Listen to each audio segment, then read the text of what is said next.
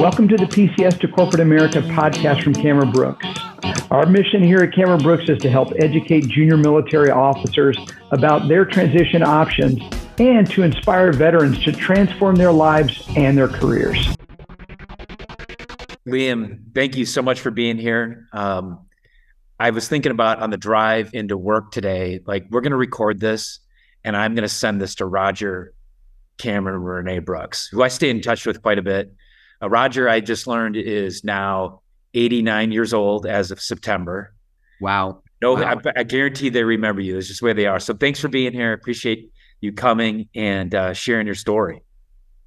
Well, I appreciate being here, Joel. My call out to Roger and Renee,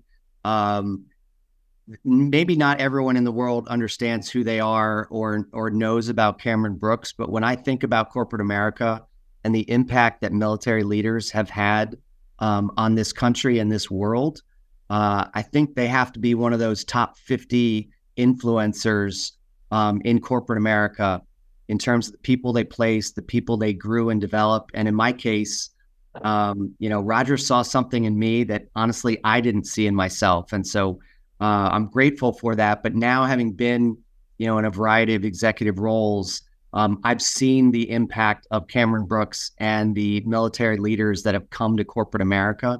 And I think about all the ones they placed long before me and the ones they placed long after me. And I believe that they should hang their hat pretty proudly that they've impacted the world and leadership in corporate America in a way that some people probably don't even understand, but I certainly do. Yeah, because Roger really was I have a colleague or a friend of mine that I went to college with that actually works in another company like Cameron Brooks. He even agrees, Roger Cameron is the one that started all this. I mean, he's the one that initiated all this back during the Vietnam era. And, one thing that you mentioned too, before, Roger said this all the time, you're not going to to reach your potential, reach your goals unless you stand on the shoulders of other people. Yeah. And I've stood on the shoulders of both Roger and Renee. For me, probably a little bit more on Renee, just because I work more closely with her, but I owe her a lot as well. But Liam, why don't you share the listeners, let's start with your transition story, your background, why you made the decision to get out, that story with Roger, and then where you started your career. Yeah, sure. So first of all, I was a naval officer, so we're getting close to Army-Navy games. So go Navy, got to give a plug for them. My story started really in high school. I went through, got an ROTC scholarship, was really excited about the opportunity to be in the leadership program of ROTC that flowed into the Navy. And I still remember the first day I stood on the deck of the ship, and one of the sailors that worked for me came up to me and is like, "Well, what do we do today, sir?" And I honestly had no idea what to tell him. And so I said "Hey, whatever you did yesterday, let's find a way to do it better." And I think that's maybe the motto for my entire career for myself. And I think it's a part of the military experience where people in the military are expected to learn new things. They are expected to go to any school. I mean, anyone in the Navy can go to a school and they're assumed that they're going to be able to do that next job or that next big thing. And so I still remember that. And what I look back on it now is that was the beginning of really understanding what I thought military leadership was and what it really was were two totally different things. And so, we're trained that the rank on your sleeve and the insignia on your uniform is what determines how you lead. And in practice, that's actually not the case. What really happens is that you can give your soldiers and sailors and Marines, just a couple things. 1, respect. 2, time. And 3, the training and development to rise up and get to a higher rank, i.e. a higher pay, but also get the training necessary to stay safe. And so I think that's really the military leadership model that is not very well understood. And this is where your candidates are going to try to communicate that with companies. Some of the companies they interview with are going to be people that are former JMOs, and some will know the program works and is great, but they don't understand the military leadership experience. And so I always say to them, it may be a lot easier to motivate people when you can change their salary and give them bonuses and give them commissions. In the military, we don't have that at our fingertips. What we have is the way we lead determines the experience of the men and women that serve for us. And I think that started that day on the ship. So I'm thinking about leaving the Navy. Like many people, I wanted to make sure that my career rose not according to a calendar of promotions, but based on my individual performance and what I was able to achieve. And so that was one of the drivers of getting out. But what I was looking for was a job and a position and a company and a team that I would have the same amount of pride in the mission that they accomplished as I did when I put on my uniform. A lot of history of service in my family. My brother was a nuclear submarine officer, also a Cameron Brooks alumnus.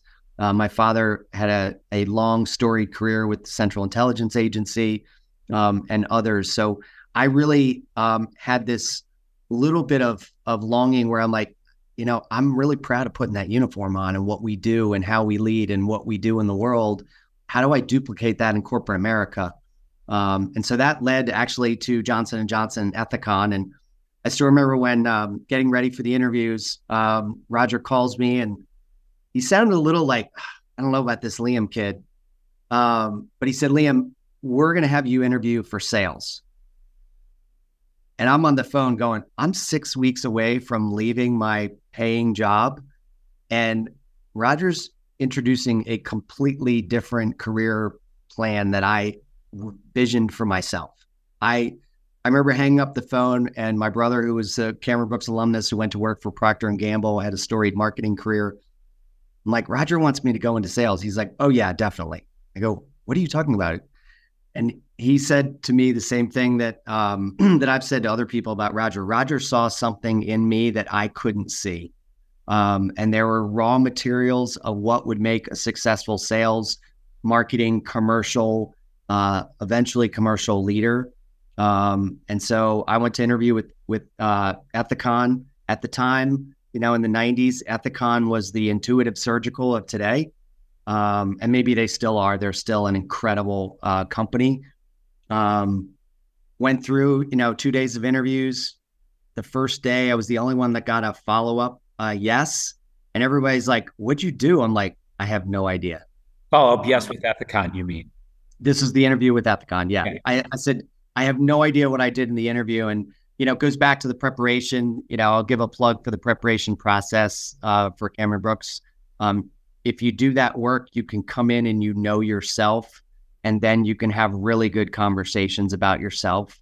But Roger saw something in me that was special. I went to work at Ethicon, Johnson & Johnson, and had a very fast rising career there, and then transitioned into startup medical device companies, and I've had the opportunity to lead a few. So just a great start. But I look back, and the way I coach people today, because I think one of the things that makes me happy, when I'm coaching people, I'm looking for that raw material, similar to what Roger saw in me, and then was able for me to communicate that in a creative and effective way. And so it's hard sometimes when you think in the military, okay, this is my next promotion, and I'm a surface warfare officer, or I'm a missiles officer, or I'm a tank commander, or whatever. And you go, how does that translate over? That's the magic of preparation for those interviews, to really think about that in great detail and have the conversations, with the people at Cameron Brooks that are coaching you. I think that's really important, because it's hard to see yourself. It is hard to see yourself. And I'm thankful for the start we had with Roger. So I want to actually talk about something here, because you talked about the preparation program and how important that is. I don't know, it's probably been a couple of years, but you hired somebody, one of our team, our alumni, into a marketing role. Yep. And you were telling me a story when we were setting this up, that you first day, like a week of the job, he went to the national sales meeting, and you said, "You're not first here day of the job." Yep. You're not here to train. you have to speak up. You have to bring your ideas. Yeah, and I think the reason why I'm asking you this question about preparation, why that's so important, there's been so much emphasis on veteran recruiting, which is good. But unfortunately, JMOs get put inside that veteran bucket, which they are, but they're not like the enlisted or the NCOs or retiring people. They do have the ability, at least from our perspective, to step right into a role that if they're prepared, they don't need to go through like a training program. They're going to get trained. Yeah. You can talk about that experience with that person you hired. So listen, you're prepared. You're a JMO. Step in. You're on the job. So this was when I was at ConMed, and I don't know if I'm supposed to mention names or not. So Steve Burke was my JMO hire from Cameron Brooks. He came in, former Marine Corps officer, decorated, successful, logistics, like he'd done all the great things that everyone at Cameron Brooks has done. And so our first meeting was, we were launching some new products, his first day on the job. And I looked over at him because he was sitting in the back, kind of a little quiet. And I said, Steve, let me be very clear with you. There is no incubation period. I expect you to contribute today. And he contributed from day one with ideas and perspective, or hearing people, or rephrasing people. Or sometimes what's really powerful is when you ask a question that you're seeking understanding, oftentimes the rest of the group may not want to ask that question because they're like, hey, I've been here a while. I'm not sure I understand what Liam's talking about, but so I'm not going to ask that question. But it forces people to use different words to describe a similar situation rather than be on this program track where everybody understands it. And so even questions can be helpful. You see things walking in from the outside that somebody who's doing it doesn't. And I can give you numerous examples of marketing decisions where when I've joined a new company, or we've brought in people that on purpose don't think like the group, so they can go, I don't get that part. And then you realize, oh my God, I drank my own Kool-Aid. I don't get it either. I got to change something. So you step right into that. There's that assumption where, frankly, in the military, if somebody rotates out and you're the senior officer in that department, now you're the acting department head. And that happened to Steve within 90 days after he took over the job. There were some personnel changes. He was now the leader of the department that he had stepped into and had more seniority and experience than anyone. And we were rebuilding that team.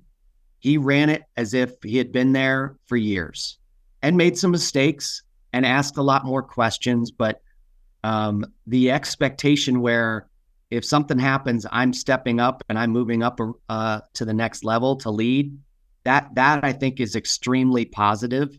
That is something that means that two things. One, military leaders are not concerned about chaos and change. It is defined in the way people rotate in and out of roles. It's defined, and I have not been in combat, luckily, but there are many people that have. The chaos of that and the way that's described by those people that have served in that environment, it's you're so used to that organizational change, which happens fast and often in corporate America. The military leaders, they don't blanket it. They're like, oh yeah, okay, Joe just moved to a new company, or Sally just got promoted. We're still going. We still got the same mission. And so that's one where you kind of feel like you're supposed to wait and see and look. I say step in. If nothing else, ask the powerful questions that need to be asked. And if something doesn't make sense to you, it may not make sense to other people either. So that was, and Steve, his career and what he's done there has continued to rise. He is so hungry to learn and lead, and it's evident everything he's done since he joined ConMed. So I think there's three things I pull out there for the listeners. One is, you got a military officer. You bring that's a talented junior military officer that brings that ability to lead in a time of uncertainty, change, chaos, and and get things done despite obstacles and not knowing everything. So that's one. Two, it takes preparation, right? You mentioned that. Like it takes, so instead of expecting to start your career and then prepare before you get out, to step in to get into that role. Like you said, is day one. We expect you because you don't know what's going to happen. I think there's some of this. So that's what Cameron Brooks offers, right? That's what differentiates us in this marketplace. When you come through Cameron Brooks, you're going to get into a role where you're supposed to go into a position and have real responsibility on day one. If you're going to do that, you have to prepare before you get out. You got to read good books. You got to prepare to communicate business-like. So people think our interviewing program, Liam, is just to interview, but our interviewing program is about business communication. Yeah. It just happens to start with interviewing if you're going to hit the ground running, versus some other ways to make the transition. Well, I'll go through a training program, or I'll do an internship first. Well, Cameron Brooks is designed to get you to step out and accelerate versus get hired with a whole bunch of people and see who rises to the top. Yeah. I mean, I think the internship programs, and I've run internship programs in a variety of companies, mainly college graduate or college students or MBA graduates, where I've led recruiting for some of the top MBA schools. So those internships definitely have a purpose and a function. I just believe that, and I think you've said it, but what the 5 years of military experience brings, and here's the thing, it's not the 5 years. It's everything you did to get to those 5 years and then do those 5 years. Your story didn't happen the day that you raised your arm and said the oath.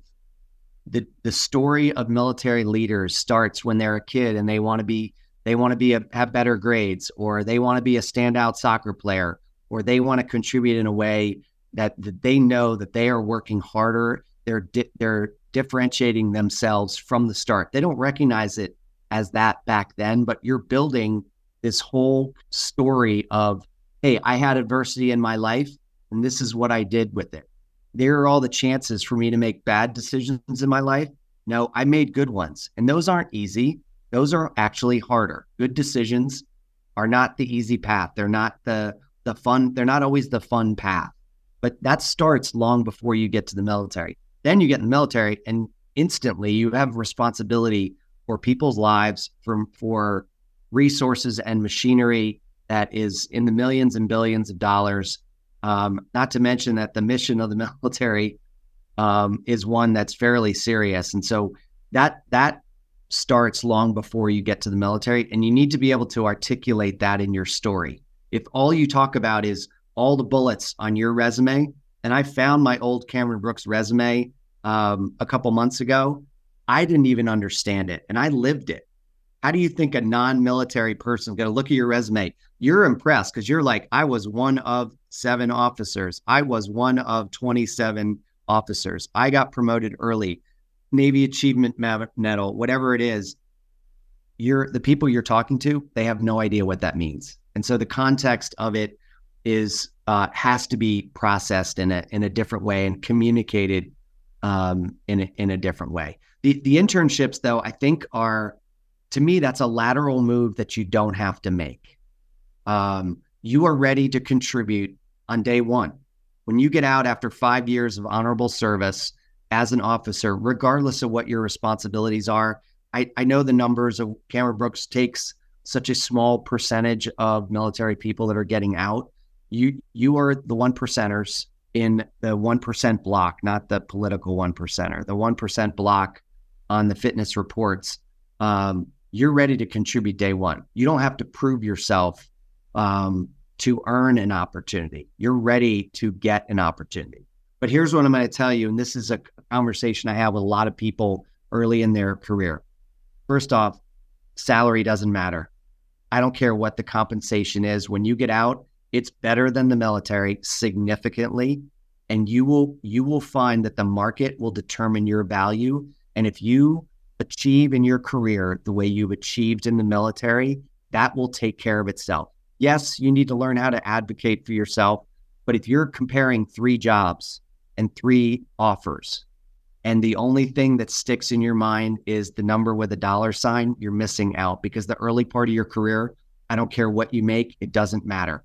Yes, they need to pay you what you're worth, but a job that is aligned with a pathway for you is more valuable than a job that pays you $20,000 more. A job that pays you half what another offer is, but you recognize that there's a leader there that's going to develop and mentor you, and there's an organization that will rally around your experience as a military leader, that's worth $50,000 a year. As someone who has done executive coaching for CEOs and senior executives, where that coaching costs $25,000 to $50,000 a year. Wow. So if you think about that and you find somebody who's going to invest in your development and care about you in that way, that's worth more than salary. The opportunity and the environment of where you're going is truly more important in those first jobs. You're in the early part of your career where you're going to build 2 or 3 major building blocks, and that will propel you, if you want, into an executive leadership role. It doesn't matter what you started at, doesn't matter what your pay is. It's going to move up fast, and you have to have confidence in that. One of the things you mentioned is the coaching too, and we talked about this before we got on the call today. You talked about a book that you hand out about the 5 extraordinary patterns, or the 5 patterns of extraordinary careers. Let's talk about that for a little bit. Yeah. So first of all, this book is like 20 or 30 years old, and I don't want to be the old guy who's like, I remember I read this book in high school and this changed my life. I think that this book, and there's a reason why I've given it out to so many people even today, it provides kind of a roadmap of how to figure out where you should be. There's a lot of chapters in there about how to differentiate yourselves, and those are equally powerful. Most of that content is still true today, but chapter 5 to me is the most important one. Keep in mind, this book was written by Jim Citron. He like Roger, he created the executive search firm business and industry with Spencer Stewart. So he's placed more executives, CEOs, board members, I think, than anyone in the world still to this day. And so they interviewed a bunch of their really successful executives that they placed, and they found this super group of people that were incredibly successful, even beyond their peers, that were so happy at what they were doing. And believe it or not, they made a ton more money. And so they called it, they looked at this super group and said, what differentiates these people? And there were 3 things in their careers that helped them get to the place where they were happier in their job than anyone else around them. They made more money and were financially successful. And they were so satisfied with their career and life and everything. And it came down to 3 things. 1, what are you good at? The strengths that you have to find a way to leverage those. Roger found that strength for me a long time ago. And it basically was the roadmap for my career, where he said, Liam, you're going to be great in sales, and then you're going to go into marketing, and then you're going to lead people in corporate America. And that's exactly what happened. So strengths, number 1. Number 2, what are you passionate about? When you find what you're passionate about and you're going to work in a place that you're passionate about. For me, that's healthcare. Healthcare has always been a personal mission for me, partly because I got a D in organic chemistry, which means I was never going to be a doctor. And I still wanted to be in healthcare. And I started that at Johnson & Johnson and have chosen over my career over and over again to stay in healthcare. I'm passionate about being in the healthcare space. The last part of the 3 things is finding an environment that you love and that you thrive in, a culture.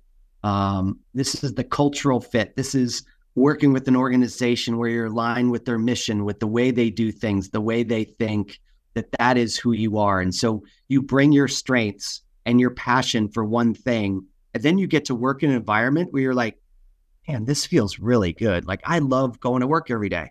I love being with these people. And certainly the work environment has changed dramatically with hybrid, remote, in-person, et cetera. But when you can put those 3 things together, you will rise faster. You will be more satisfied, and you will have contributions to the world that are dramatic and significant. You'll be happier in your life. And so that was that's that chapter from the 5 patterns of extraordinary careers. And hopefully that shares what you were looking for, Joel. Yeah, it does, because I think a lot of people leave the military, and me included. I'm getting out because I want more control over my career. I want upside too, but I want more control. I don't particularly enjoy living in Killeen, Texas, or Jacksonville, Florida is a little bit different wherever you got out from. But Killeen, a lot of people are like, okay, it's time to get back to a certain location or something like that. And that is like, listen, being around family is important. It provides meaning. I get that. I think it gets discounted about how important the work that you do is also meaningful. And meaning can come in a million different ways, like the people you work with, the culture. Do you enjoy the work? Are you using your strengths? Some people discount this below things like how much money can I make, name of a company versus the work that you're doing, or the fit or location. And we talk a lot about in this podcast because it is a thing. It gets prioritized above what, in the end, what really makes an extraordinary career. Like nobody in that book that I've read so far says, well, what made an extraordinary career is that I ended up living my majority of my career in Minneapolis, Minnesota. That made it extraordinary for me. Right. I'm not saying family's not important or being nearby, but if you really look at like what is career, what's the equation for a meaningful career? I don't even mean success, but a meaningful career. It's those. I would tell you that the concept I would add to that. So the meaning, what I always call the mission, there's an implied mission in the military that you don't really talk about it. You just do it. Like everyone that puts on the uniform signs up for the mission every day. In corporate America, you got to find the companies that have mission and vision. And I don't mean the ones that have really great branding of sayings and placards and things like that, because everyone does that. The question is, does that come out in the air in the way people breathe and live and make decisions in the company? So I think that's a very important choice. For me, that's almost the buyer's regret that, you buy a new car and you're instantly like, man, did I buy the right car? When I get out of the military, I was like, it was hard to take off that uniform. I was really proud of my service. And so I had to find an organization that I was going to be just as proud. In this case, J&J, their uniform was blue suits, white shirts, and red ties at the time. Thank God we're not doing that anymore. But it was kind of like, am I going to be as proud of this as saying I'm a naval officer? And so that is more important than you realize when you're transitioning out. I think the other thing about careers that is really important, the work you do in the first 10 years after you get out in the military basically creates choices. What you want to do with your career when you get out, you are assembling skills and experiences that give you career choices. Because as you strengthen, you create this foundation of, for me, it was sales skills, then marketing skills and sales training skills and sales operations skills. That basically opened up any commercial leadership role for my career because I had all those building blocks. If I had said, hey, I just want to go up, what's the fastest way up in sales? Be a sales rep, be a sales manager, be a sales director, be a sales VP. You've now gone down a very narrow pathway. If that's what you want, great. But if you're looking for a leadership role in sales, you're competing with 100,000, a million people that want to be VP of sales somewhere. If you want to be a commercial leader, which is a much broader opportunity, you need to build your skills broader. You need to build choices into where you can do different things. So I think when you think about building a career, if you do the different jobs unrelated to salary, you will get paid what the market bears. There's so many tools and things in the marketplace today to make sure that companies do it equitably. It's not perfect, and we still got work to do in wage equality and things like that, but the systems are getting a lot better. The transparency of different states gets us there. So I don't worry about salary. And I tell everyone that I've hired, like, I want to get you the best financial package so that we never have to talk about money, that it just happens. I want your promotion to happen a month before you even ask about it. I mean, that's that was kind of the pathway that I wanted to create around people. But the choices part, if you do the right building blocks early on, there's more choices, because then you could say, I have to go to Minneapolis. My family's there, or my dad's sick, or my mom needs more care and I've got to move to Virginia. If you built a career where it's not salary based, it's based on skills, experiences, broadening yourself, those choices, there'll be more of those choices if you have to make them and if you want to make them. Those choices don't come when you have a narrow pathway where you're like, I'm only going to do this, I'm only going to do this, and I'm only going to do this. You're eliminating those opportunities in the future. And really, as the first step into corporate America, what you're trying to do right now is open up opportunities for more responsibility and different things. That's exactly it. Chuck, Chuck, we haven't talked about Chuck. Chuck, was Chuck here when you came through? I know you've worked with Chuck. It was right around that time that I think he came on shortly thereafter. Yeah, I think this. So Chuck's the CEO, for the listeners, the CEO of our company. Of course, you worked with him as a client, hiring from him. I actually went to high school with Chuck. Is that right? Okay, so we go back. Wait, I think somehow I did. There's a story there. Yes, I remember telling him that. But Chuck says the same thing. Narrowing leads to narrowing. Like they're trying to think about, is there anything in life where you narrow down that actually creates more options for you? So it doesn't, but narrowing leads to narrowing. And so you said it really, really well. The other thing too, Liam, because you've coached so many people and hired people, do you know anybody that's post 3 to 5 years post transition out of the military, or even people at your level that are living where they don't want to be? I mean, I moved to Colorado a couple of years ago because I wanted to be near the mountains. At the time, I was general manager of a startup, and then the job at ConMed came open, and I was like, "This is cool. This is a bigger scale." So I wouldn't have been eligible for that job if I hadn't had a broad set of skills. They were looking for a marketing commercial leader. That opportunity came because I had sales experience, marketing experience, sales operations, training, startup product development. All of that came from a wide variety of experiences. Yeah. And I got to choose Denver, and that company chose me. They wanted my skills. So no, I think the broader you have, the better able you are to make those choices. Early on, that's not always the case. When Ethicon was hiring, back then, they put all the military JMOs in all the cities that no one wanted to live in.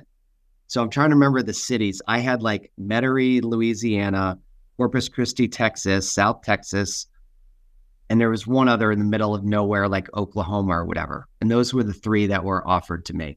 And I'm like, I want to go work for Ethicon. This is one of the premier companies in the world. I'm going to get the best sales training and development and management leadership development. I ended up in Corpus Christi. Great 4 years of my life, right at the beach. Saw a new part of the country that I never would have seen. It was incredible. But that gave me choices later on because I did that. I excelled in the job. And I mean, I think the other part of it, and this is one of the things that's great about military people, the resilience where we drop in anywhere, we're going to make it home. We're going to make it work. We're going to find the best things in that area, and we're going to make a life out of it. And so sometimes that means, it's not as exciting, but a lot of the companies now, if you're going into headquarters roles or you're in hybrid remote roles, there's a lot of flexibility there. So I think there's more options today than there ever have been. Absolutely. Well, I think the big takeaways here are, first of all, I think like the value of being prepared and the value of using your military skill set to get into the expectation, getting into a role where you can make an impact.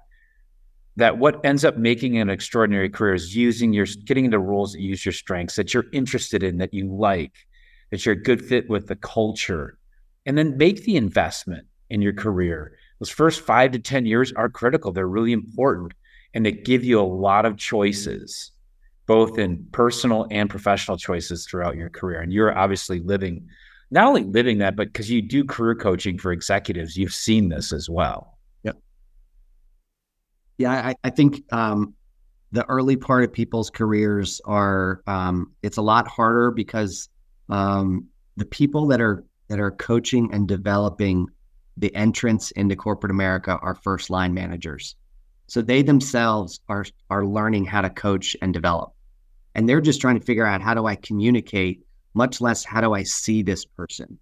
And so I think I've been lucky now that as I've seen so many different things in my career, both in the military and out, that I can talk to someone and see what the raw material that they have that they don't even recognize. I think one of the biggest compliments I get from people that I coach is, I didn't even think that was possible for me. And not only did you see it in me, you encouraged it, and then you helped me build a plan to get there. And so as you look at those early years, you need to find people that will give you the guidance and the perspective. And it's not always just your manager. I think there's a reason you go up a level or two. Having the CEO coach you when you're a first line entry employee into a company, that's probably not as valuable as a mid-level manager, a director, or an early VP that's like, hey, I'm close enough to where you were. I can guide you on this path. And this is the most important part. When you find a coach and you're looking for a coach, if they start coaching you before they know who you are, then they're never going to be able to coach you fully. Because basically what they're saying is, do it my way or do it this way, because this is the way it is. Coaching starts with really the coach understanding the person, who they are, what motivates them, what are the experiences from childhood that changed the way you thought, what adversity have you been through, what are the things you're afraid of. When you learn those and then you see the person, that's the whole person in coaching. So if you sit down with somebody for advice and they don't ask you any questions about yourself or what you're afraid of, that's not somebody who's going to get to know you well enough to really, really coach you. And here's the thing. When you ask somebody who's early in their career, what do they want to be? I remember telling my father, I wanted to be the CEO of Johnson & Johnson. He laughed at me. He's like, what? Like, how do you know that? Like, what is that? I didn't even know what that was. I didn't even know. And Jim Burke, who went to the same college that I went to, arguably one of the greatest CEOs of all time, who managed Johnson & Johnson during the Tylenol crisis. I said, that's what I wanted to be. So I can imagine me saying that to my boss when I joined Johnson & Johnson. Well, what does that mean? Like, you don't even know where you're going. So you need to find people that are going to help you explore yourself and know yourself, and then try to see what are the interim things that create the choices that might have led to that. So I'm not sure if that makes sense, but I think it does. I think it does. I mean, it really does, because you could just, I think, coming back to that book, the chapter in the book of The Extraordinary Career, and what do you want? What are you looking for? And Liam, thanks for being here. You've been a fantastic guest. So glad you reached out, wanted to share your insight. We love hearing from people that know Roger and Renee and have been through it. We love hearing those stories. It's part of our history. We want to share that. And thanks for being a client and hiring from us. Thanks for mentoring people that make the transition. And thank you for being here. Thanks, Joel. I appreciate it. Thank you for listening to another episode of the Cameron Brooks podcast. I have to say, I really enjoyed this one with Liam. I learned a ton, just great reinforcements about the importance of making choices in the career, of using the strengths, finding work where you have interests, and then developing passions for it, and working with people that you fit and connect with. I hope you enjoy the next episode, where my colleague Pete Van Epps is going to interview a Cameron Brooks alumnus that made the transition a few months ago. And this alum, Colin Floyd, was doing his own transition, didn't have a great plan, and wasn't able to find work that was interesting to him, where he was able to use his strengths and with good people. I think it's a great example of this, and ended up turning to Cameron Brooks and had a very successful career search. And Pete's going to talk to him about the value of the Cameron Brooks plan, and how we helped Colin launch his post-military career. So stay tuned for episode 189 next with Colin Floyd.